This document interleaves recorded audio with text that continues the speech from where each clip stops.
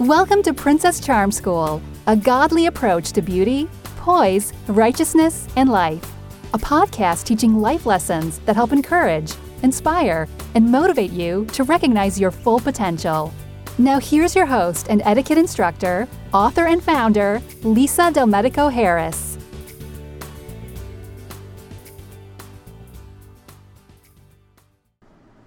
Are you living your life in a way that would win others to Christ? Are you standing out in a world of darkness? Are you making a difference with your life?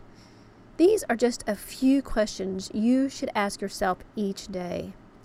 You should examine your behavior, your moods, your thoughts, your actions, your deeds, your motives, and your relationship with God on a daily basis. When you take the time to self-examine, you are opening a door to allow change to take place. But that change cannot take place unless you are willing. Only through self-examination and having self-awareness can improve your life, your relationships, and your walk with Christ. In fact, change happens through self-examination and self-awareness. Life becomes hard when you are self-centered and selfish. Instead, your life should be Christ-centered and show selflessness, using your life as a living testimony to help others. You are never too important to help and love others. The fact is, you aren't important. Galatians 6:3 in the New Living Translation says it plainly. If you think you are too important to help someone, you are only fooling yourself. You are not that important. It goes on to say in verse 5, we are each responsible for our own conduct. If we live a life that is pleasing in the sight of the Lord, we are living a life that is capable of winning others to Christ.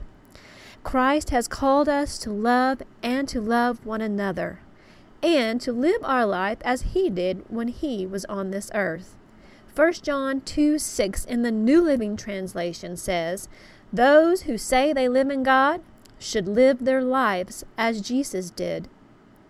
1 John 2:6 in the New King James Version says, he who says he abides in Him ought himself also to walk just as He walked. And in the Amplified Version it says, whomever says he lives in Christ, that is, whoever says he has accepted Him as God and Savior, ought, as a moral obligation, to walk and conduct himself just as He walked and conducted Himself. I'm repeating the scripture because I think it is important to remember. If you say you are in Christ and a Christian, then you should be standing out and not blending in with the world around you and doing what society is calling the social norm. It's not okay to live like the world does and claim to be a Christian, period. Christians are called to be set apart, to stand out in a world of darkness, to make a difference with their lives, and to win others to Christ Jesus. The way you choose to live your life should be a reflection of Christ, and that reflection others see can help lead them to His forgiveness, sufficient grace, and everlasting love. The people you are connected to isn't by chance, but by divine appointment. It's God giving you a divine opportunity to let your life and your light shine for Him. For many, you may be the only Christ they will ever see. You are not perfect, but when you keep His commandments, His love is perfected in you. 1 John 2:5 in the New Living Translation says, but whoever keeps His word, truly the love of God is perfected in him. By this we know that we are in Him. His love gives you the strength to live your life in a way that would lead others to Christ and be a true reflection for Him. Our etiquette terms are walk, to guide or instruct carefully one step at a time. Stand, to take your position, an upright position. And conduct, to behave or manage oneself. Thank you for listening to today's podcast.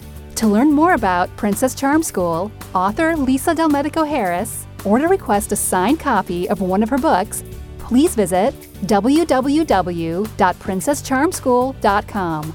And remember, your life can make a difference, but how you choose to make a difference is simply up to you.